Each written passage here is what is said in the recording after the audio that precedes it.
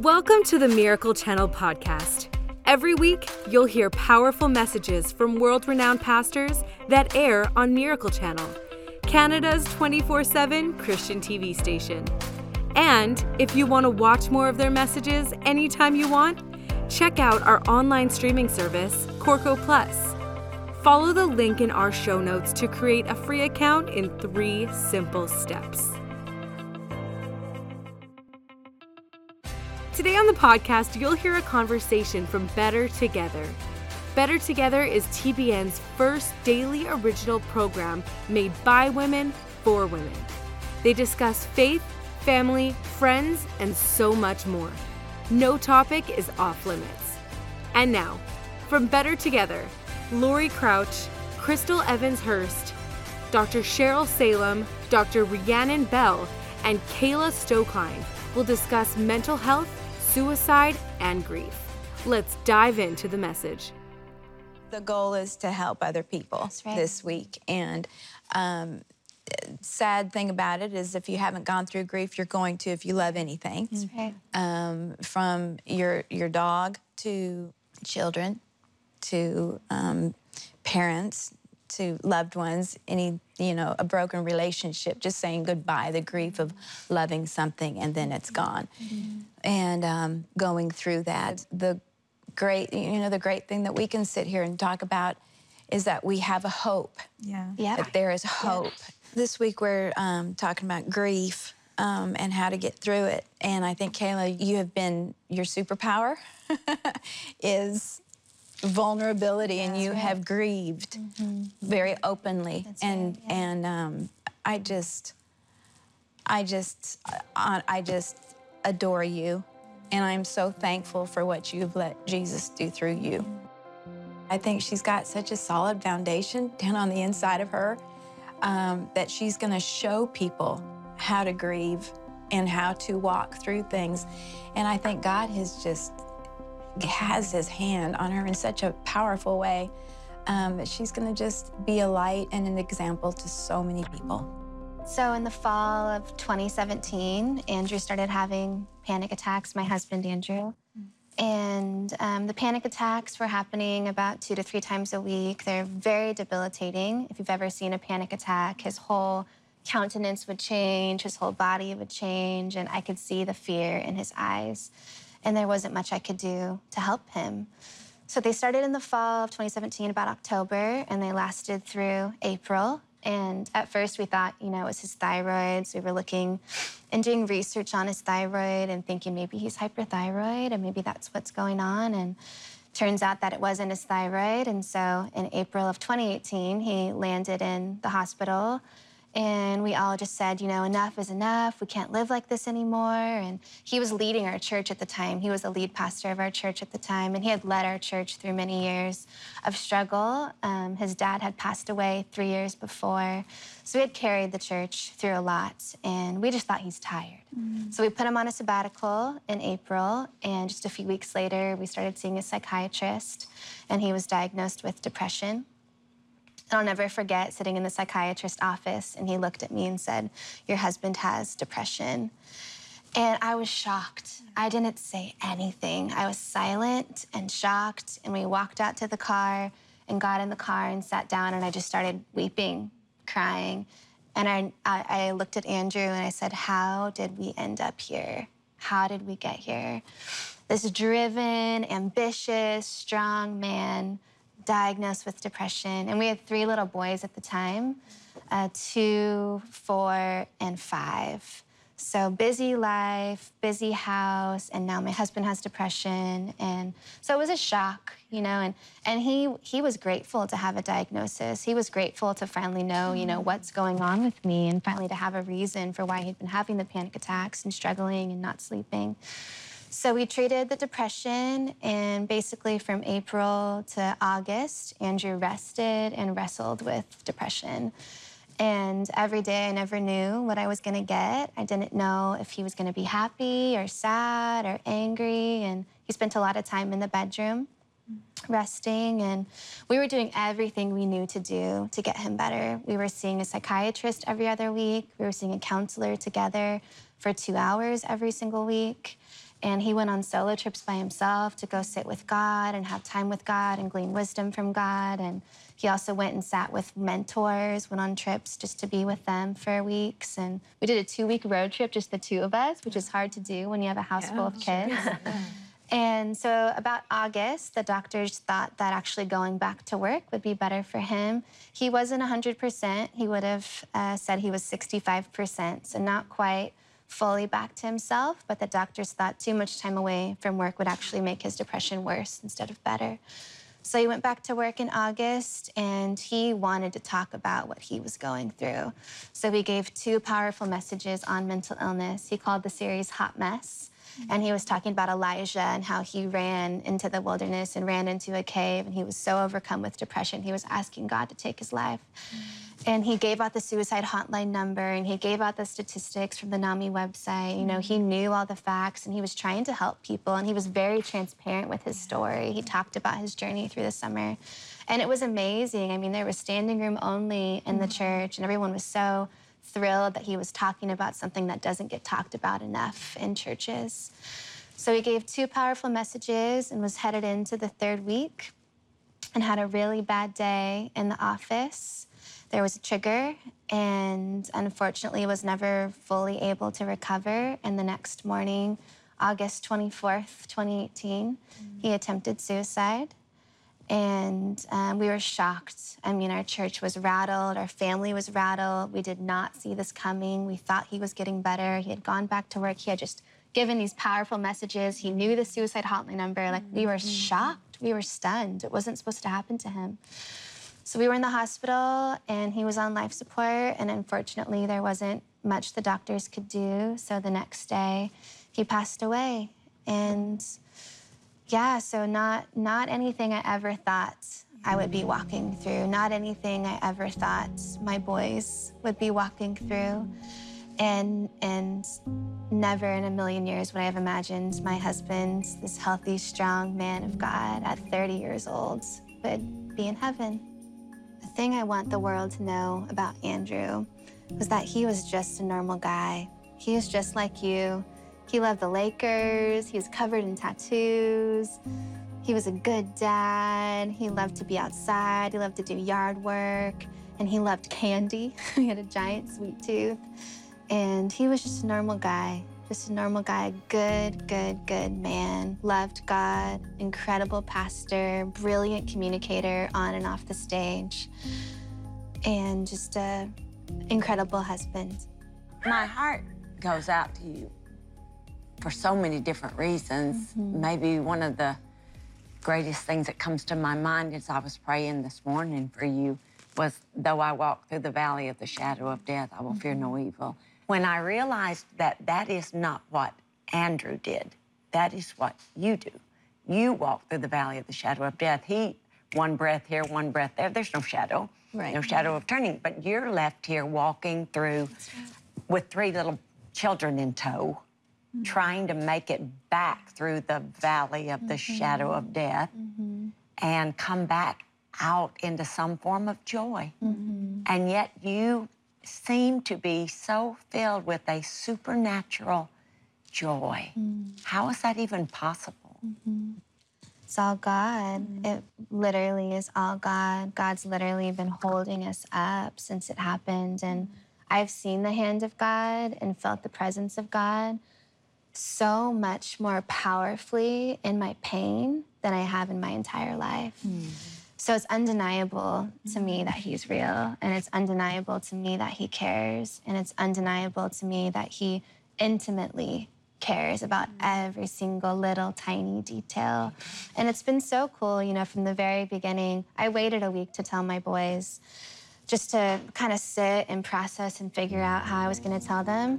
And the day that I told them, just really, really cool how God shows up even in those moments. And it's kind of from there, you know, it's like right away, God was like, I'm here, and I care, and I'm real.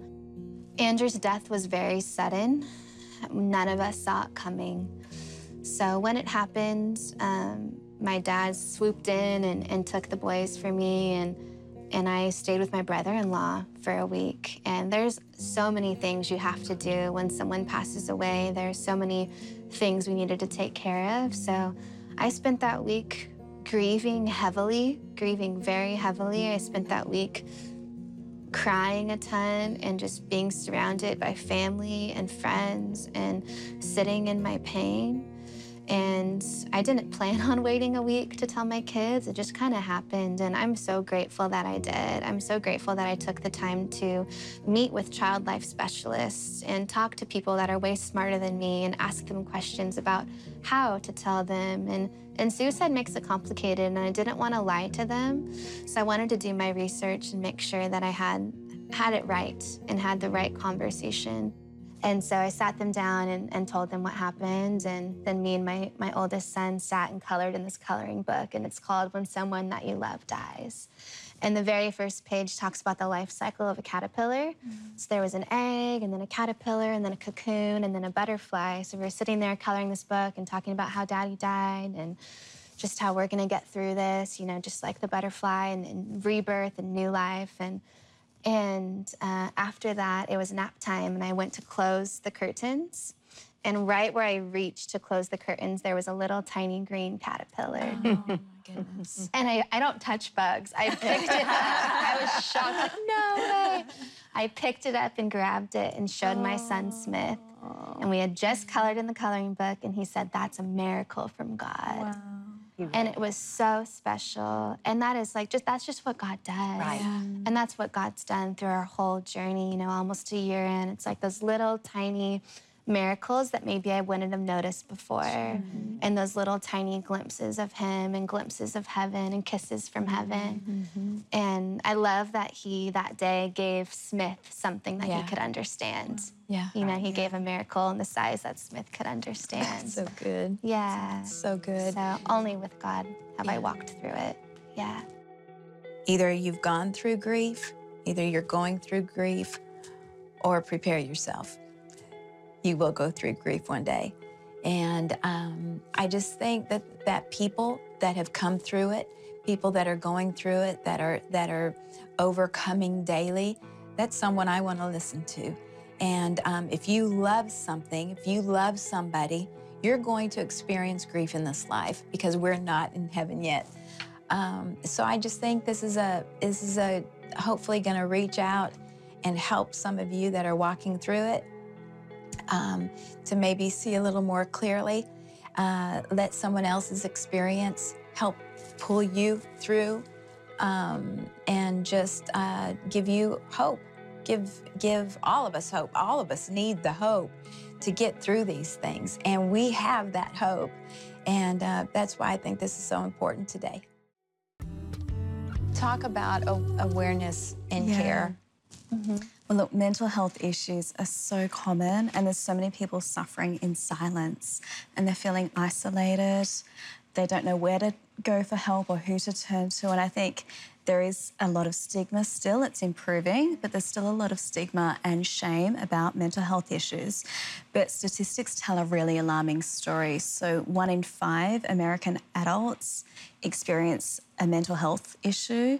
The picture for young adults aged 18 to 25 is even more concerning. It's 1 in 4 experience a mental health condition.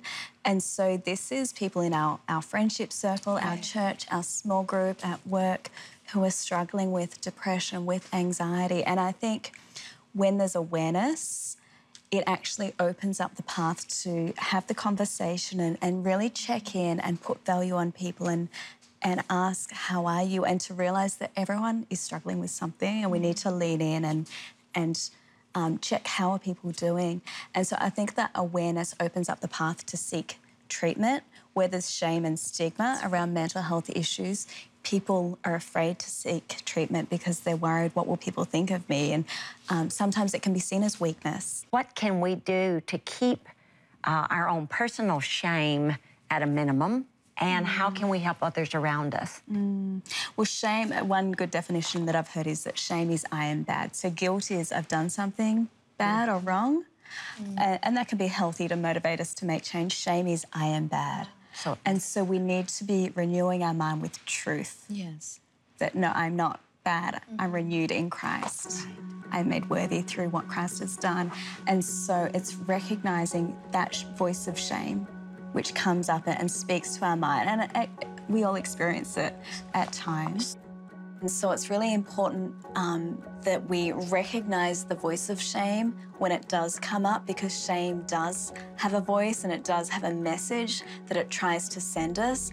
And if we allow that voice of shame to speak to our hearts, and if we actually let it sink into our hearts, then actually that can keep us crippled, and it can keep us in depression, it can keep us in anxiety and fear. And so learn to know what shame sounds like for you. And when that voice of shame does come up, actually call it out and say, okay, this is my shame advisor or shame speaking to me. I recognize it, but that's actually not truth. And I'm going to choose to focus on truth. And that's actually a discipline of the mind. And it's a skill that can be built, and it gets easier in time. It's almost like building a muscle.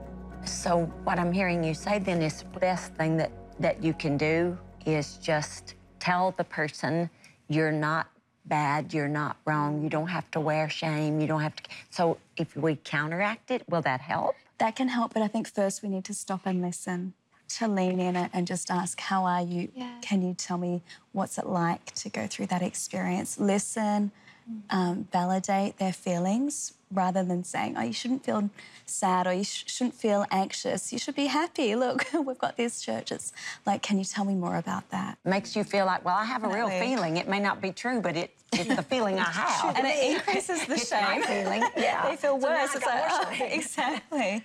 Yeah, in psychology, we call that dirty distress, where it's I'm feeling angry that I'm so sad or that I'm so anxious. I should be over this by now. So how do you validate? I think it's Example. saying, that's so understandable that you feel that way. I'm so sorry that you're struggling with those feelings of fear or with those feelings of sadness. Can you tell me more about that? So always giving somebody the word and saying, God did not give you a spirit of fear, does not always help people. Not always. At times it can be helpful, but definitely start with listening and validating. And that then opens up someone's heart. They see that you're a safe person to talk to, and then they are more likely to open up and share how they're really going with you. What's been the most healing thing for you? I've learned so much on the other side of the suicide, and wanting to help people and wanting to, like you said, break that stigma and break the shame and open up the conversation. And I just agree with everything you're saying, that it's empathy and it's asking questions. It's not trying to fix. You know, I think we just so badly want to be like, you're fine, you know, like snap out of it. You have like, so much to go live for. for. Go for Yeah. a run, you know, go have a salad, like go read your Bible. Like we say these things to them, and we have to remember and keep in mind that their brain is sick. Yeah. And their brain isn't thinking rationally. They're incapable of rational thought.